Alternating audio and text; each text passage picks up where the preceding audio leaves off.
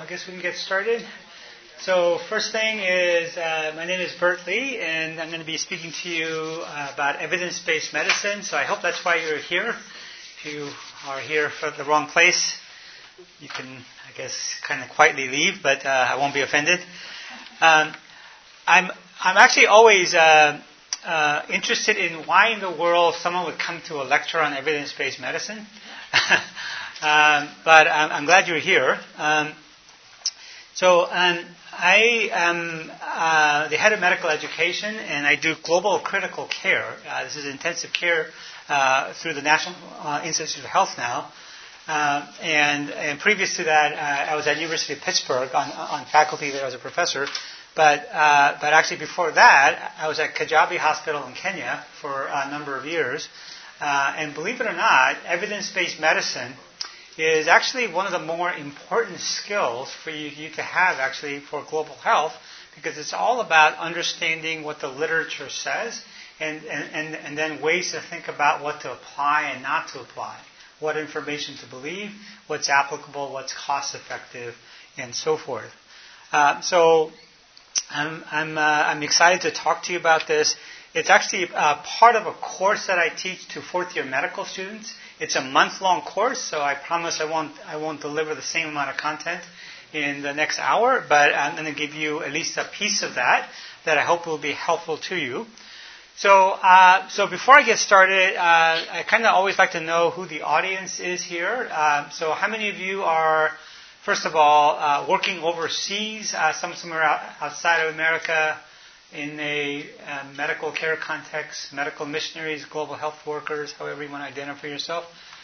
There are a couple of people here. And so where do you work? Peru. Peru, okay. And then what do you do there? Registered nurse. Great, fantastic. And you, sir? Nigeria. Nigeria. And then what do you do in Nigeria? OBGYN. OBGYN. Good, fantastic. Okay. And how many of you are in training? Medical school, nursing school, pharmacy school, that kind of stuff? Bunch of you in there. And so what are you in? Pharmacy. You guys are all that's a pharmacy table? Okay, great. Are you from one school, it sounds like? Or?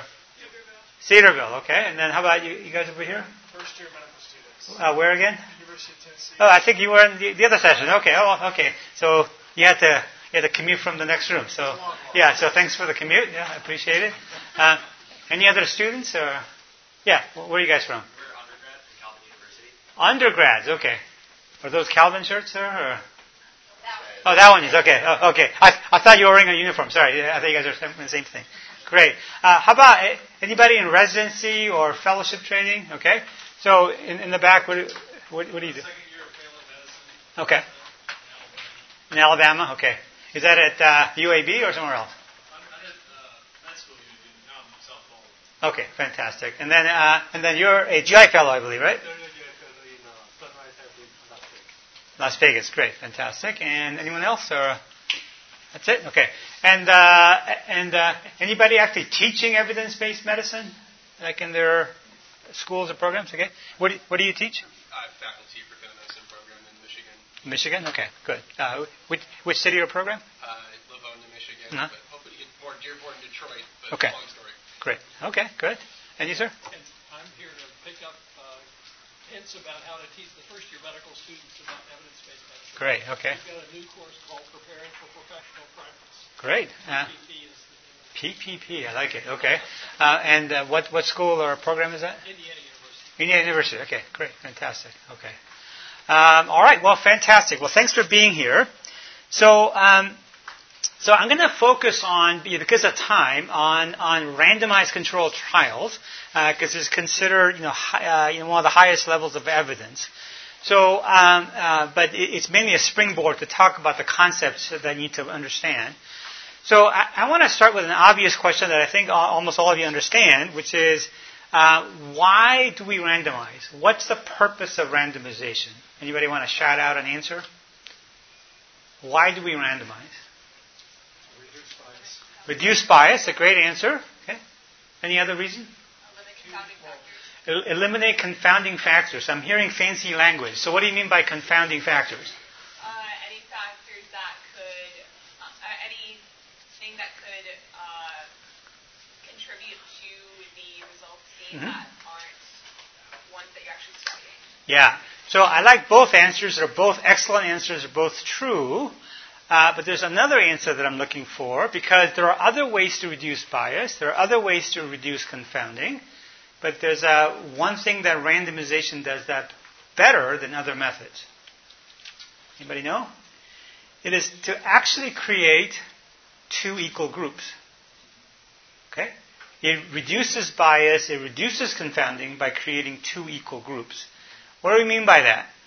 You get 1,000 people, and you randomize them. You assign randomly into one group versus the other. Let's say drug versus placebo in some cases. Idea is that except for the drug and except for the placebo, you have two identical groups. Okay? So, same age. Average age 40. Average age 40. 30% are, let's say, non-white folks. 30% are non-white folks. Okay? Ejection fraction less than 20%. Let's say 5% of people. 5% of people. Everything that's important to the disease or the entity that you're studying is going to be comparable and identical except for the experimental manipulation, in this case, drug versus placebo. Okay? That's how you reduce bias. Okay?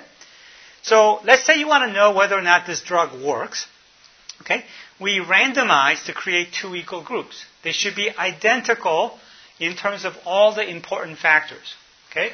You don't want to have, let's say you're studying a drug that will make people into better basketball players. Okay? So what do you want to make sure that they're equal in? Height. Okay? If you got a bunch of people my height, probably not going to do very, you're not going to do very well. Okay? So you want to equalize for height. What else? Is that the only important factor? Age. Okay? You don't want people my age on your team, right? You want people who are young. Okay? What else? Gender. Yeah, so gender might matter, right? So not only might you be taller if you're male, but maybe you are stronger, or you could lift more weights and you could jump higher. There are many things in there. But the most important part is not the stuff that you can identify, but stuff that is not yet known about what makes a good basketball player. Okay, let's say there's something that you don't know about that makes somebody a better basketball player, but it doesn't matter because since you randomly assign them, they're going to be equally distributed. Okay? So you're creating two equal groups of both known and unknown confounders, and that's really the key. Equal groups. Does that make sense? All right. So once you've done that, the next important concept is this idea of concealed allocation. So let's say group A is going to get the drug, group B is going to get placebo. What does concealed allocation mean? Okay? You don't know which one you're getting. Okay? So that's similar to blinding. Okay? But actually allocation is not only do you not know which one you're getting, essentially nobody really knows and no one can manipulate that. Okay? So for example, let's say I want to sell this magic liquid to make you into a better basketball player. Okay? And so let's say I see somebody who's 5'1" and 90 years old. Okay? And I'm going to say, I want this drug to work because I need to make some money here. Okay? I might not want to give my drug to the 91-year-old 5'1" person. Right? So then I say, okay, you know what? I have something else for you. Let me give you my phone instead. Okay, this will be my placebo. And let's see if my phone makes you into a better basketball player. And then let's say I get a 18-year-old person who's played in the NBA. I says, well, I have a magic solution for you. Okay? So that process of assigning or allocating treatment versus placebo, that's what allocation is talking about. The assignment of the two treatment groups. And that has to be done in a concealed way. Okay? Concealed way. So we'll come back to that. And then, of course, the idea is then you assess objectively the outcome. So let's say in this case, the pictures are showing mortality. So if you got one treatment and you had a lot of death here, in this case it's assigned to placebo, and you got the drug and there were very few deaths. Remember, you had two equal groups and no one controlled which group got which drug or placebo. Then you can attribute the difference in mortality to the drug. Right? Now, it doesn't mean that it's absolutely the drug. So I have the important word here, it's likely due to the drug. Okay? It could always be by chance. Could have been luck. But it's likely due to the drug. Okay? So these are important ingredients of a well-done randomized controlled trial. Okay? So I think most of you know that, but I just want to review that. All right. So why do we do this? So we said that we want to balance these biases. We want to balance confounders. Another way to think about it is prognostic markers. So it's a source of bias. It's a confounder. So here's a classic study by Chalmers in New England Journal of Medicine, 1983. This is one of the papers that launched the era of evidence-based medicine in the early 1980s. What they did was they looked at studies. This is all for heart disease, and they looked at studies that were randomized, like we said, and allocation was concealed, like I had said. Okay, so these are the well-done studies compared to non-randomized studies. So here's 57 and 43. And they asked themselves, okay, which one does a better job of having two equal groups? So they looked at it by saying, well, how often is there a maldistribution of prognostic markers? So for example, if it's heart disease, diabetes is an additional risk factor for death, right? So they want to know, was diabetes equally distributed, for example? Ejection fraction is a marker, whether if it's left main disease versus right coronary disease, that's also important. So all of these prognostic markers, they wanted to know was equally distributed. So which one would you guess had less maldistribution? I just want to make sure you guys are awake here. So, okay, it's the randomized allocation concealed. Okay. So that's exactly what they found, is that it wasn't perfect, but it was significantly less likely you'd have maldistribution. Okay? But it's quite likely to have maldistribution if you have a non-randomized, non-allocation concealed study. And then look at the differences in the conclusion of these papers that strongly favor the experimental intervention. You're almost twice as likely to find a false finding, essentially, if you had a non-randomized, non-allocation concealed study. Okay? So this is why we do randomized study, is to create two equal groups that balances out the confounders. We're okay with that? All right. So in other words, I'm sure you've seen this picture many times throughout your training. So this is called the evidence pyramid, right? And at the bottom is editorials, expert opinions, and then you have observational studies in the middle, and then randomized controlled trials are near the top. Okay? But what's important here is that this is not exactly true, because are all randomized controlled trials automatically high-quality evidence? Okay? Like I said, it has to be done well. Okay? A good randomized controlled trial might be good evidence, but a poor trial is no better than expert opinion. Okay? So you want a way to evaluate or critically appraise, in some terminologies, each type of evidence. And the one that I'm going to go over with you for randomized controlled trials is called the Pico-Rambo method. It's one of three schemes that are commonly used. There's a JAMA series that some of you may prefer. There's Oxford University has a separate criteria. This actually comes from Auckland, I think, in New Zealand, but they use a scheme that just simply has you use the mnemonic as a checklist. So I'll go over that checklist with you. But the bottom line is, when you have a randomized controlled trial and you critically appraise them, let's say in this case using the Pico-Rambo checklist, if it's a high quality trial, it belongs here. But if it's a poor quality, it actually belongs down here. So in other words, being able to critically appraise your evidence is an important skill that you must have. Okay? I would ask you to think about it. If you don't know how to do this, are you truly an expert? Okay? I mean, I would argue it is impossible for you to be an expert in your field if you don't know how to do this. Okay? All right. So now the next question is, you said, well, that sounds like a lot of work. And it is tedious at times. And then you might say, you know what, the article is in the New England Journal of Medicine. That's a pretty high quality evidence. And it is, right? It's very difficult to get your article published in the New England Journal of Medicine. So you might say, if somebody published in the New England Journal of Medicine, hasn't that already gone through the review process? Isn't it already high-level evidence? Well, I would hope so, but unfortunately the answer is no. Okay? So here is one way to look at this. This is a classic study by Kathleen McKibben. And this article, you'd be impressed by. What she and her team did was she read, actually, every single clinical paper that was published in 1 year. Okay? Every single paper. There were 60,352 articles. Okay? This is a large team. They worked really, really hard. Okay? And they used standardized criteria to say which articles are good quality versus poor quality, and which ones are clinically relevant and not clinically relevant. Okay?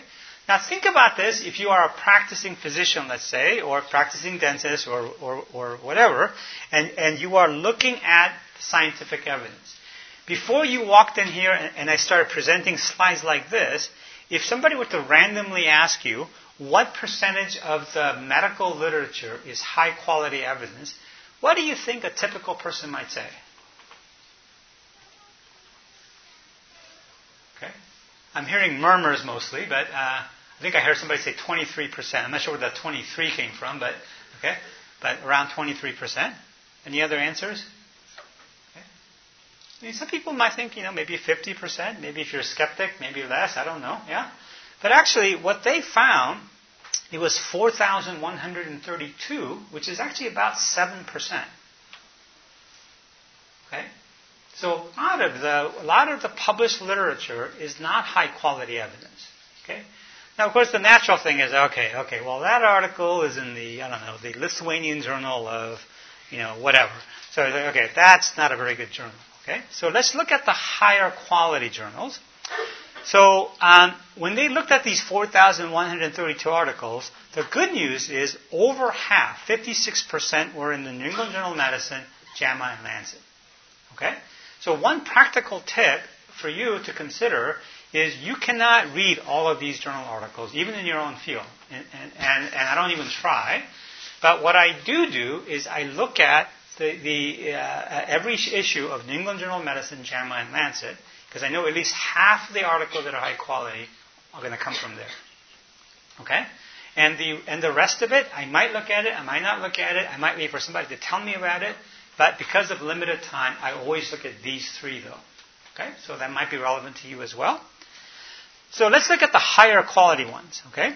So here is New England Journal of Medicine, JAMA, and Lancet, and they found these number of articles that they reviewed, and this team had criteria that were set up ahead of time to say, is this a good article or not?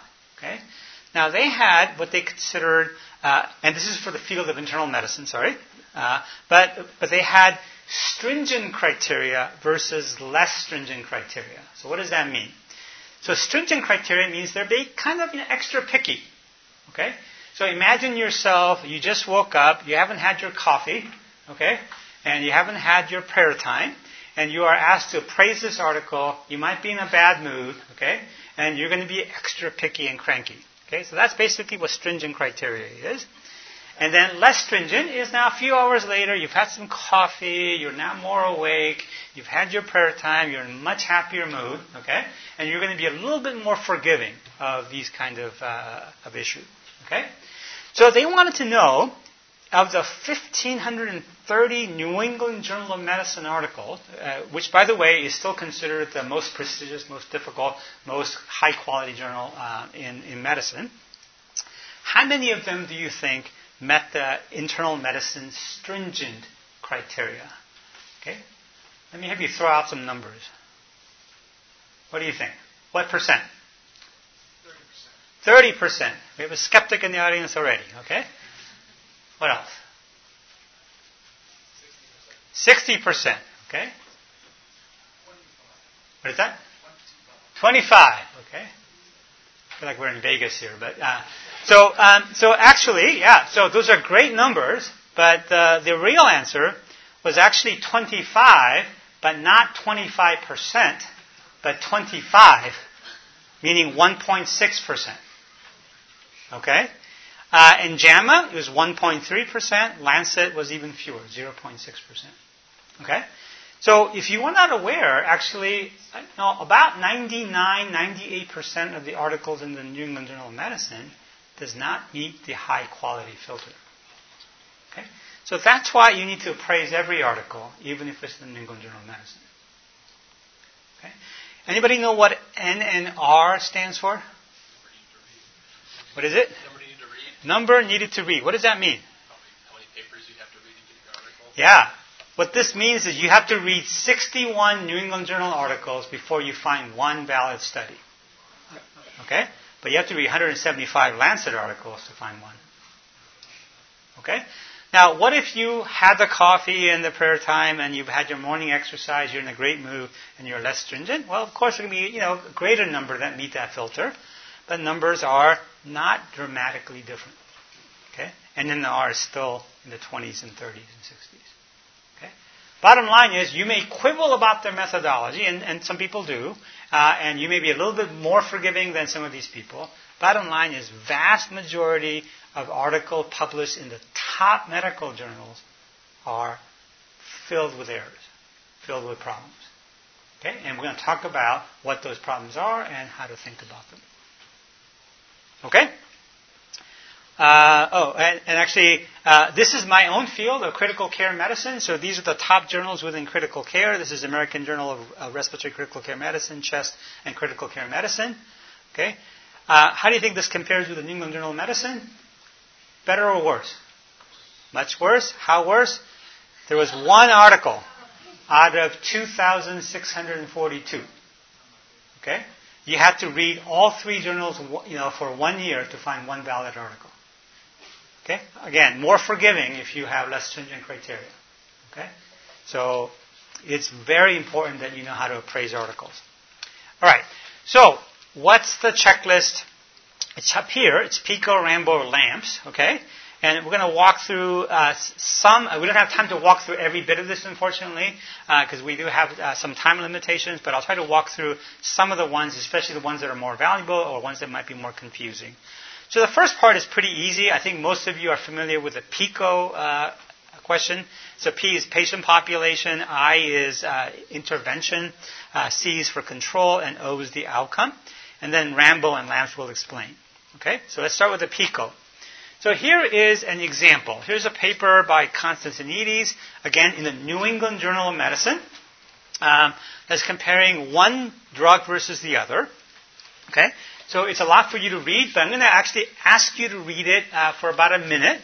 Okay, and I'm going to have you fill in your mind what the P should be, what the I should be, what the C should be, just to illustrate what the checklist looks like. Okay, so I'll give you 1 minute, and then I'll watch the clock go around and we'll go over it together.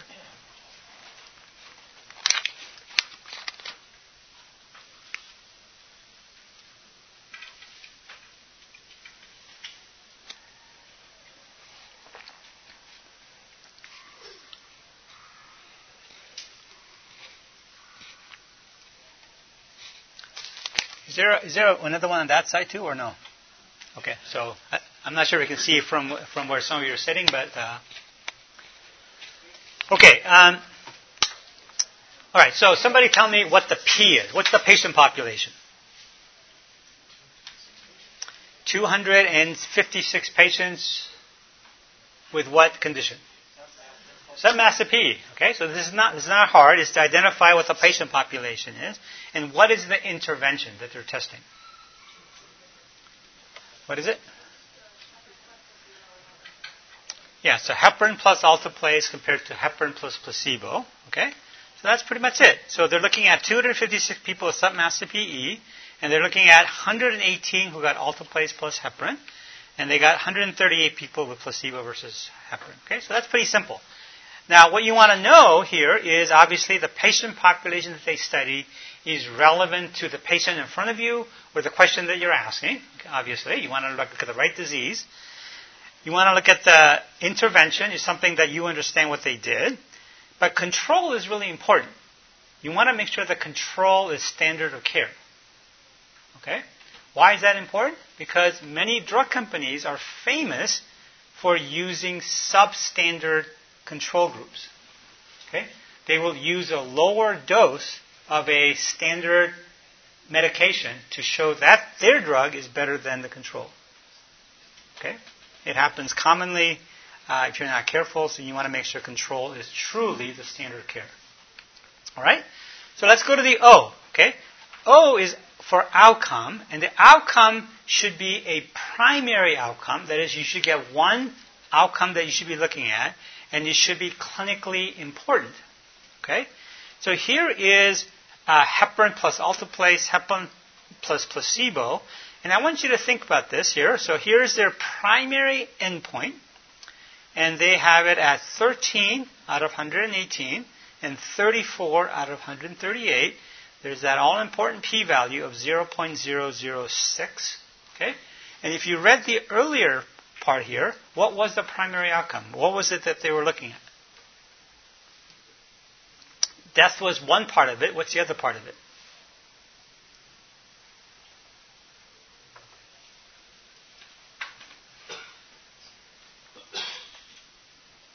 Okay, so it's not going to work too well if you're not reading this, sorry. It's death and what? Yeah. So it's not it's a bleeding complication, but it's actually death and escalation of care.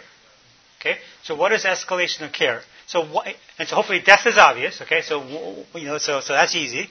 But they also counted you if you needed vasopressors like catecholamines. They counted you if you needed secondary thrombolysis.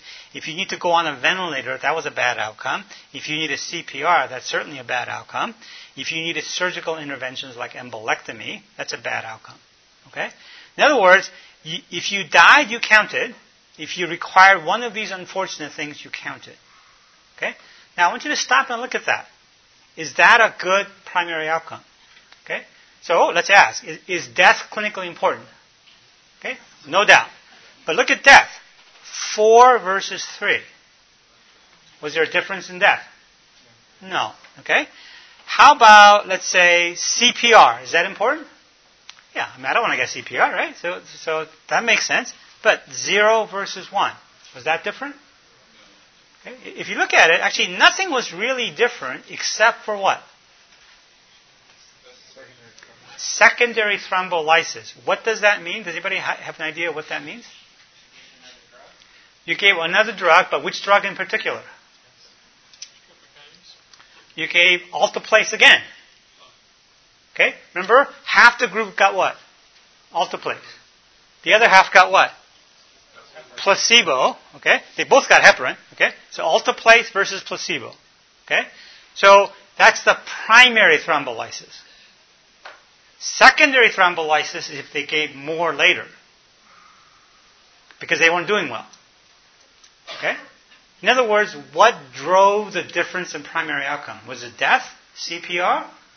It was secondary thrombolysis. So they're saying if you give heparin plus alteplase, you get to give less secondary thrombolysis. Are you following me? Does that sound good to you? Okay. Let me help you with some math here. I think I did the math here. Yeah. Let's do some math together. Okay. So let's say you're in this group. How many people are in the heparin plus alteplase group? 118. Do you agree? How many of them would have gotten TPA the first time? All of them, because they were assigned to them. 118. How many got secondary thrombolysis? 9 people. So altogether, how often was TPA given? 127 times. What if you were randomized to heparin plus placebo? Theoretically, you should have gotten 0 alteplase the first time, but secondary was 32. So total is 32. So ask yourself, would you want to be in this arm where you get primary thrombolysis guaranteed, and some thrombolysis, but no benefit in terms of mortality or CPR or embolectomy or anything else? What if you're in this arm? You would not have gotten alteplase. You would have gotten it if they thought you needed it, right? But far fewer often. Is alteplase cheap? Okay. Is it safe? Does it have side effects? Who's a pharmacy student here? Is alteplase safe? It's benign, right? Not that far. Okay? So alteplase is a thrombolytic drug that actually can cause massive hemorrhage in some cases. And it's not common, okay? But there's a risk of intracranial hemorrhage, GI bleeding, etc., etc. Okay? So you can actually die from that as well. Okay? So who benefits from going on to the alteplase arm of this trial? Does the patient benefit? There's nothing I can see that patient would benefit. Who benefits then? Drug companies. Okay? Guess who designed this study? Drug companies. Okay? And that's how they get you, and that's how papers get into the New England Journal of Medicine, and they come out and saying alteplase improves primary outcome. So, Burton, they Yeah. didn't mention anything about bleeding here at all. So actually, not in the table I'm showing you. They show you later. But part of that kind of an issue is a rare complication needs a huge number of people. Okay? So the fact that, let's say, you saw only limited bleeding, 118, doesn't mean it's safe if you do this to thousands and thousands of people. So that kind of safety data you can't glean from a small study like this. Okay? Does that make sense? So even the New England Journal paper has this obvious flaw in design, and yet it's published, and many ERs are doing stuff like this. Okay? All right. Let's move on to the next portion, which is Rambo. Okay? So Rambo, although the word sounds kind of exciting and macho, it's actually not quite that exciting. Okay? So R stands for registered. Okay? A stands for allocation, and we talked a little bit about that. I'm going to explain that a little further. And then M is for maintenance of randomization, and B and O are blind or objective. Okay? There's an or there that's important, which is why they're together. Okay? So let's start with registration.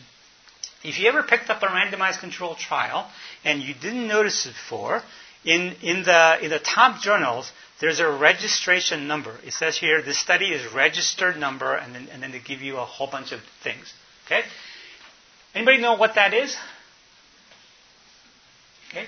It's a requirement for top journals that your randomized study be registered. What that means is you go to a website, before you actually do the study, you say, this is my primary outcome.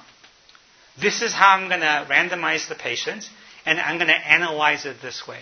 So you already declare how you're going to do it so that you can't change the outcome after the fact. Okay? And if you do, it's all known. So if you think, well, that sounds like a kind of picky rule or whatever, okay, there's actually a well-known or commonly taught statistical fallacy in many statistics courses, and this is going to be somewhat politically insensitive, but it's actually called the Texas sharpshooter fallacy. So anybody from Texas here? One person. So my apologies in advance, but that's what it's called, okay? But the analogy that they give for why registration is important is they have this fictitious story of a guy in Texas with a gun, okay? And he's actually drunk as a skunk, okay? And he says, I'm the best shooter in all of Texas, okay? So he points his gun, and he's kind of, can't even stand up straight. And he points at the gun at a barn door, and he starts shooting, okay? So there's all these bullet holes. Then after the fact, he walks over to the barn and draws the target, okay? If you do it that way, you're going to hit your target every time, okay? As silly as that sounds, that's equally important for randomized controlled trials. You have to say before you do the study that this is my primary outcome, this is my target. I want to reduce, let's say, mortality or mortality plus escalation of care, and you have to declare that publicly up front in the registry. Okay? So you have to look for this. It turns out it's not important just to notice a number. If this topic is of importance to you, you need to actually type in these letters and look up what they actually said. Because quite often, what they actually do and publish is different from what they said they're going to do. In other words, they are playing the Texas sharpshooter fallacy. Okay? And guess why they change their outcomes? Because it results in a positive outcome. Okay?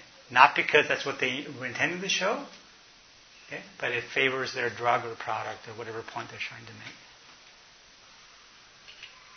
Okay? So, look it up. Alright. So, the next part is A, which stands for allocation. So, let me explain the allocation. So, we're doing a randomized study. The goal is to create 2 equal groups. Okay? And so, what you want to do is you want to end up with two equal groups. And allocation is the process of assigning one group to a drug, one group to placebo. And the patient should have equal chance of getting into either arm. Right? It should be random. Okay? So in other words, can a patient say, hey, I really don't want to be in the placebo arm. I want the drug. And that happens quite often. And if they get their choice, is that a random assignment? No. What if the mother wants it for their child? Is that a random assignment? Okay. What if the researcher, again, finds that 6'5", 18-year-old to say, I think this thing will make you a better basketball player? If the researcher chooses, is that a random assignment? Okay.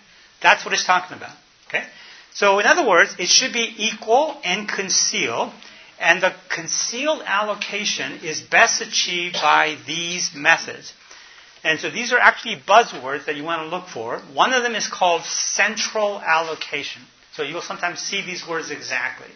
Central web, or now web, but in the old days, phone-based allocation. What does that mean?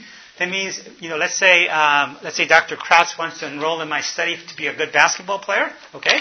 Then I can't choose, he can't choose, but what I'll do is I will identify on a website, I'll go to a website, I'll type in his name, his age, his height, all that stuff, and then the allocation is not by me or him or by anybody else, but computer says he's going to get this or placebo. Okay? So that's called a central process. In the old days, you would pick up the phone, and some unknown person in Spain would say he's going to get the placebo. Okay? Now it's done, obviously electronically. Okay? That is a concealed allocation. And that's what you want to look for. The next best thing is an idea called sealed opaque envelopes. Same idea. Typically, it's a box that has envelopes literally numbered from 1 through whatever. Okay? If Dr. Crouch is patient number 2, he can't have envelope 1, he can't have envelope 3, he gets envelope 2, and it's sealed. You can't peek. It's opaque, because in the old days when they didn't make it opaque, guess what researchers did?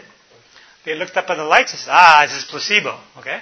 So then I'm not going to give placebo to him. Okay? So it's opaque and sealed for a reason, and then we open it and it says he's going to get placebo. Okay? So these are methods of allocating to patients, so we have no control other than random process. Does that make sense? If it's not done well, it's not a randomized study. That's what randomized study means, is that it's concealed allocation, so you get 2 equal groups. It destroys the entire concept of randomization if you don't do this. Okay? Now, I'm stressing this issue so much because evidence shows that this is the most important source of bias. Okay? However, I've been sitting through many, many classes on evidence-based medicine, many journal clubs in residencies and fellowship, and it's rare for anyone to even mention this concept, even though this is the single most important concept to know. Okay? So make sure you understand what allocation means. Okay? So here it is. Okay? Here's a paper called the ARISE trial from 2014. I made it a little easier for you by putting a red underline there. This is under the methods section about randomization. It says centralized telephone interactive voice response system that was accessible 24 hours a day. Okay? So they're talking about how randomization was done. Okay? You got to look for these words. Okay? They may mean nothing to you before, but you need to understand now what they mean. Okay? By the way, most physicians skip the method section. Okay? You can't do that. Okay? Actually, when I teach this, I tell them skip the abstract, skip the introduction and discussion, because that's all propaganda. Okay? Look at the method section and the primary outcome. That's the only part you should look at first. Then, if it's a high-quality study, look at everything else. Okay? But you cannot skip the method section. Okay? All right. So let me show you some examples of that. Here's a Cochrane review. Okay? As you know, Cochrane review is a systematic review where they look at all of the evidence on a particular PICO question. So here are some studies. It's too hard for you to read. These are trials. These are individual trials that's considered high quality or low risk of bias. Okay, and these are other studies that are considered high risk of bias. So as you can see, there's 1, 2, 3, 4, 5, 6, 6 studies that are low risk, and 1, 2, 3, 4, 5, 6 studies that are considered high risk. Okay, look at the summary. If you summarize these 6 studies that are low risk of bias, that's the summary plot. Okay. This is the line of no effect. Okay? So, if you look at the low risk of bias or high quality studies, does this drug or intervention work? It goes right through a line of 1, which means it has no effect. Okay? High quality studies suggest that this intervention does not do any good. Okay? Look at the same topic, but high risk of bias or poor quality studies. It shows it's over here. It does not touch the line of 1, and it is suggesting that this drug is a magic pill. Okay? And guess what low risk and high risk is?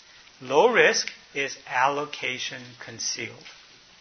Okay? High risk is allocation is done poorly. Okay? Many physicians are moved by one article from somewhere that says, it works, but it's often a unregistered small trial that the allocation is done poorly. Okay?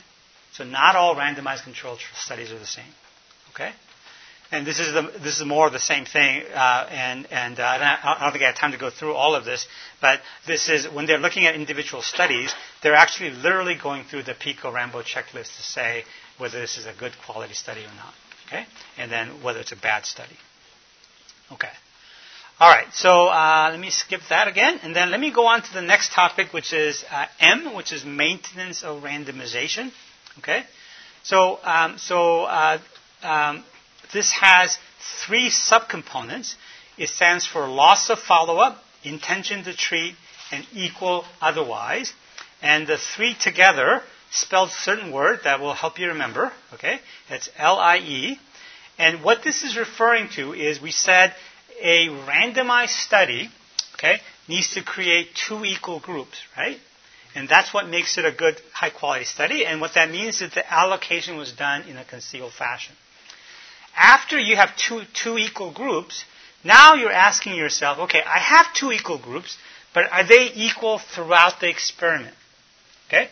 So, for example, let's go back to the basketball player study. Okay, it's a silly example, but let's say I have 2 equal groups of people, equal height, equal age, equal ability, equal gender, etc. Okay, but let's say one group that I gave my magic solution to, I give them nice food, I give them massages, I give them comfortable beds, I give them as much time to rest and train with the best coaches, and they go through a rigorous exercise.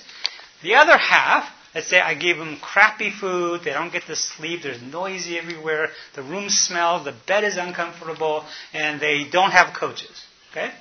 So even though I had started out with 2 equal groups, I'm not treating them the same anymore. Okay?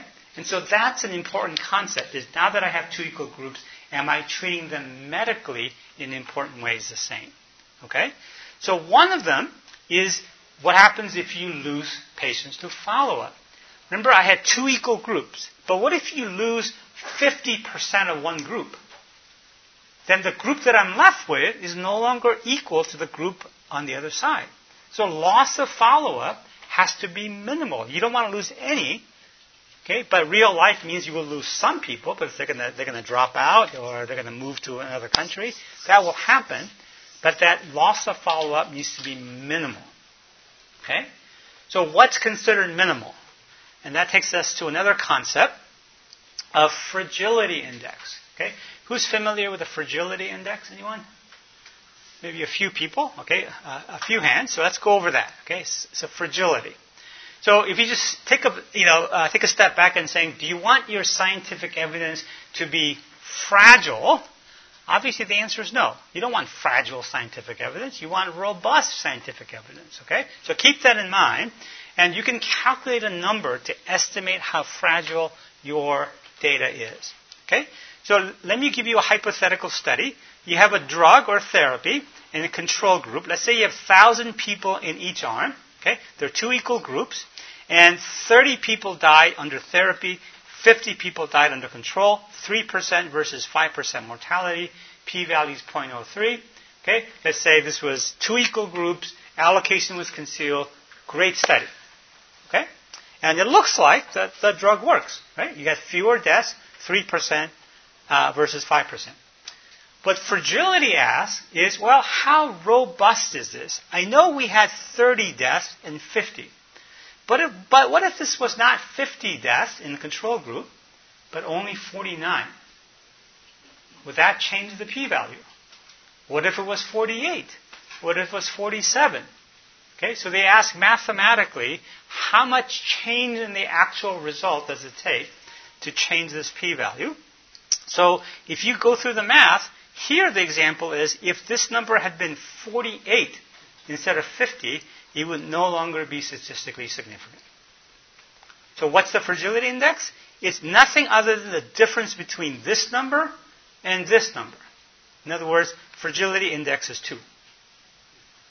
Okay, it's a pretty simple number to calculate. If you don't know, there are phone apps that use this. You can just Google fragility index. They'll give you a calculator. Plug these, plug these 4 numbers in. It'll spit it out for you.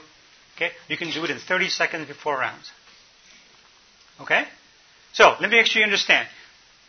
Is a high fragility index good evidence or low fragility index good evidence? High. Okay? High. What's a bad fragility index? 0. It's already fragile. Okay? So keep that in mind. Okay? So here is a paper by Manny Rivers. This, this is a paper that actually changed medicine for a number of years. That was later disproven. Okay, but look at the fragility of the study. Okay, small study first of all, 130, 133, 30.5%, 46.5%. P-value in most people's estimates are impressively low, 0.09. Everybody was excited about this. The world practice changed because of this paper for over a decade. Okay. Fragility index is that if it changed from 59 to 55, it would no longer be significant. So what's the fragility index here? 4. Okay. So is that robust evidence? Okay. If 4 people had changed outcomes, it would no longer be significant. Okay. That's not very robust. This is pretty fragile. So to put this in context, here's actually an article that appeared in the Wall Street Journal, not by a doctor, but by a journalist, who found out that in this paper, they reported the outcomes of 263 people. Okay? But what it turned out was that they had 25 other people that were lost to follow-up. Okay? Fragility index was what? How many people did they lose to follow-up? So what if 25 people were accounted for? Would that change the fragility? Would that change the outcome? And the answer was yes. If they included it, it would no longer be significant. Okay. Again, this is not the Lithuanian Journal of Emergency Medicine. This is the New England Journal of Medicine. Okay. It wasn't doctors who noticed this. It was a journalist who noticed this. Okay. Okay. So here is a graph that I asked my students and residents and so forth to tattoo in their brain. This is actually a systematic review of the current medical literature in terms of fragility. Okay, they're looking at all the modern scientific evidence, and here is a fragility index of 0, and here's a fragility index of greater than 40. Do you guys see that? What's the typical fragility index for medical scientific content? It's like right here. It's right around 2. Okay? Very fragile. We have very few that are in this end of the spectrum. Okay? So the median fragility index was 2. Okay? And 50% of the world literature is between 1 and 3.5. Okay? Very, very fragile. Okay? And then this is kind of even more appalling, which is the percent with a fragility index of less than 1 or equal to 1, so 1 or less, 0 or 1, was actually 40%. Okay? You have to critically appraise. You have to calculate the fragility index. Okay? So here's an example in the critical care world, an article by Papazian about the use of this drug. It was a cis-atracurium. And again, if you calculate the fragility index, it was 0. But it published in the New England Journal of Medicine and then changed practice. And then they decided to repeat the study 9 years later, and they found no difference in outcome. Should not be a surprise if your fragility index is 0. Okay? I don't understand how you can have a fragility index of 0 and have a P of 0.4. Yeah, so that's a slightly different topic, but the short answer is if you actually do the math, these numbers are incorrect. Okay? It's even more basic than a fragility index. Okay? So actually the one side note is I make my students recalculate the p-value, and not infrequently it's just wrong. Okay? But I need to be careful here because there are some unscientific thinking that may emerge from this, because some people might say, well then, it looks like I shouldn't read anything, okay? Or that I shouldn't follow anything, or I shouldn't trust anything. And that's not the point either. There is scientific truth out there. You just got to be careful. You have to be selective. That there are nuggets of gold, but there's also a lot of dross. So you got to figure out what's gold and what's dross. The point is not to throw everything away. So here's an example of an article by Baden. This is one of the one of the more recent articles about COVID vaccine. 14,000 patients in each arm. First of all, these are huge studies. Okay, and then here is the number of infections. Okay, 0.08% versus 1.31%, and then the p-value was very, very low. And if you calculate the fragility index, this is 139. Okay? And if you put this back into this graph, it's actually off the scale. Okay? It's actually one of the most convincing scientific evidence we have. Okay? I know there are a lot of people with for some reason different opinions about this, but from a scientific point of view and evidence point of view, this is one of the strongest pieces of information that we have. Okay? All right. I'm going to skip the intended to treat, but talk about equal treatment otherwise. So like I said, you want to make sure that you have 2 equal groups, but you treat them the same way after its randomization, right? So let me give you an example of this, okay? They should be equal at baseline. We should have created equal groups, and we should be treating them equally. So what does that mean, okay? So equal at baseline first. This is often called Table 1. Okay? It's not literally Table 1 sometimes, but almost always it is, actually. So if you look at Table 1, or in some cases Table 2, they will list one group versus the other, and they will list all the potential confounders. And what you want to ask is, are the ages similar? Are the percentage of men versus women similar? Are there, the types of illnesses similar? And it allows you to compare side by side. Did I actually achieve 2 equal groups among important parameters? Okay? So that should be looked at, and hopefully you created 2 equal groups. Okay? The best way to create 2 equal groups besides random allocation that's concealed is to have a large study. Okay? So for example, if I took a sample of 2 people, okay, right here, I would conclude that everybody at GMHC are men and are Caucasian. Okay? That's just not true if you take a larger sample. Okay? So larger the sample, more representative it is of the truth. Smaller the sample, more misleading information you can get, which is why you want a large sample. But bottom line is you want 2 equal treatments. Okay? And then, as I said, equal treatment thereafter. So in this study, So one group that got the ECMO, and the other group that got the conventional. Here is a life-saving intervention besides ECMO. And if you look at this, 93% of these patients got this additional life-saving strategy, but only 70% of this group got the additional life-saving strategy. So in other words, were they treated equally? Okay, these group of people just got better care. So if they have a better outcome, was it due to ECMO or was it due to, just better care? And you can't tell if it's not equally treated. Does that make sense? Okay. So now large and the last part is a large and multi-center studies, like I said, tend to be better. And then profit motive, which I'm going to talk about tomorrow morning, actually, under ethics, if you're interested in hearing more about ethics. But I'm going to finish with statistics, and I think somebody already asked this. So this is the illustration. Here's a paper published in Lancet. Okay, again, a very prestigious journal. So look at the outcomes here. They said that their primary outcome was death or severe disability. 90 people here, 90 people here. And those who met the primary outcome, yes, was 37% versus 53%. P-value is 0.03 here. Okay? Can you guys see all these numbers here? Okay? So that's their primary outcome. That's what you want to focus on. So let's go through the math and see if this makes sense. So 33, 46, 37%, 53%. First thing I'm going to do is just use a calculator to see if I get the same numbers. Okay? And if you look at it, actually, you get 36.67%, which is 37%, so I agree with that. But for this one, I get 51.1%, not 53%. Okay? This is not challenging math, and there's no excuse for these, kind of errors to be there. But there's already errors in this. So I worry that these people were very sloppy. Okay? So I make my students redo these things. It's very easy to do. Okay? But already there's an error. Okay? Then if you look at this, the relative risk is 0.69 with a confidence interval of 0.05 to 0.97 and a p-value of 0.03. It's all listed here, what you're looking at. Okay?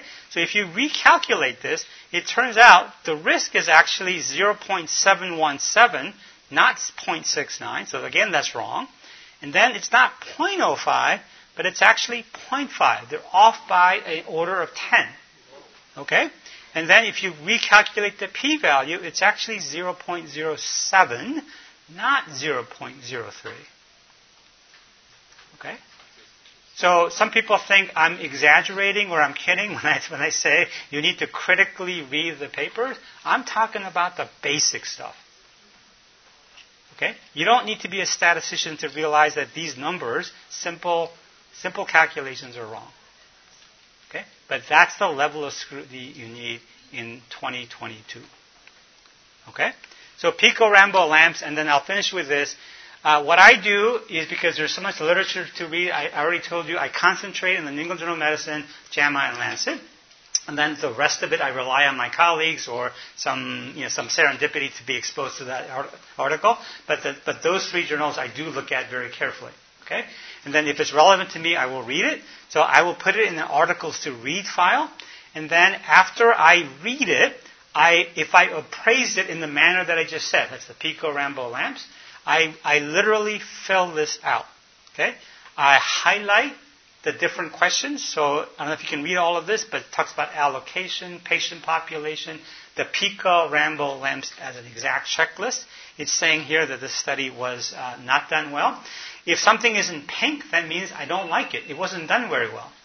If it's green, that means I like it. It was done well. So I'm literally going down the pico-Rambo lamps list. And then here it is right here, high risk of bias because of all these pink areas. Okay? So I've been in the habit of doing this for decades, and this is exactly what I teach my students to do.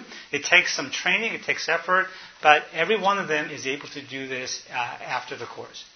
Okay? So I invite you to think about this and ask me any questions. I think our time is up. We have about 1 minute left, so I'll stop here and see if anybody has any questions.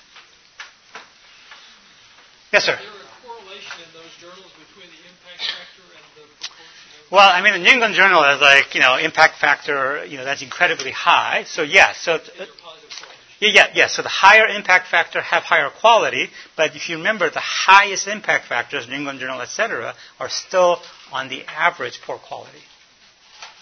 Okay. So we have to sometimes read specialty journals. Yeah. Well, so my observation is specialty journals are even more problematic than New England Journal of Medicine.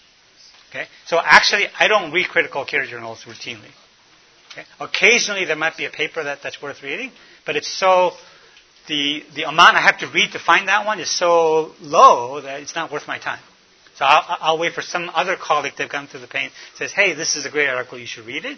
And then I'll read it critically, and then I may agree or disagree with my colleague, but at least I've been tipped off on it.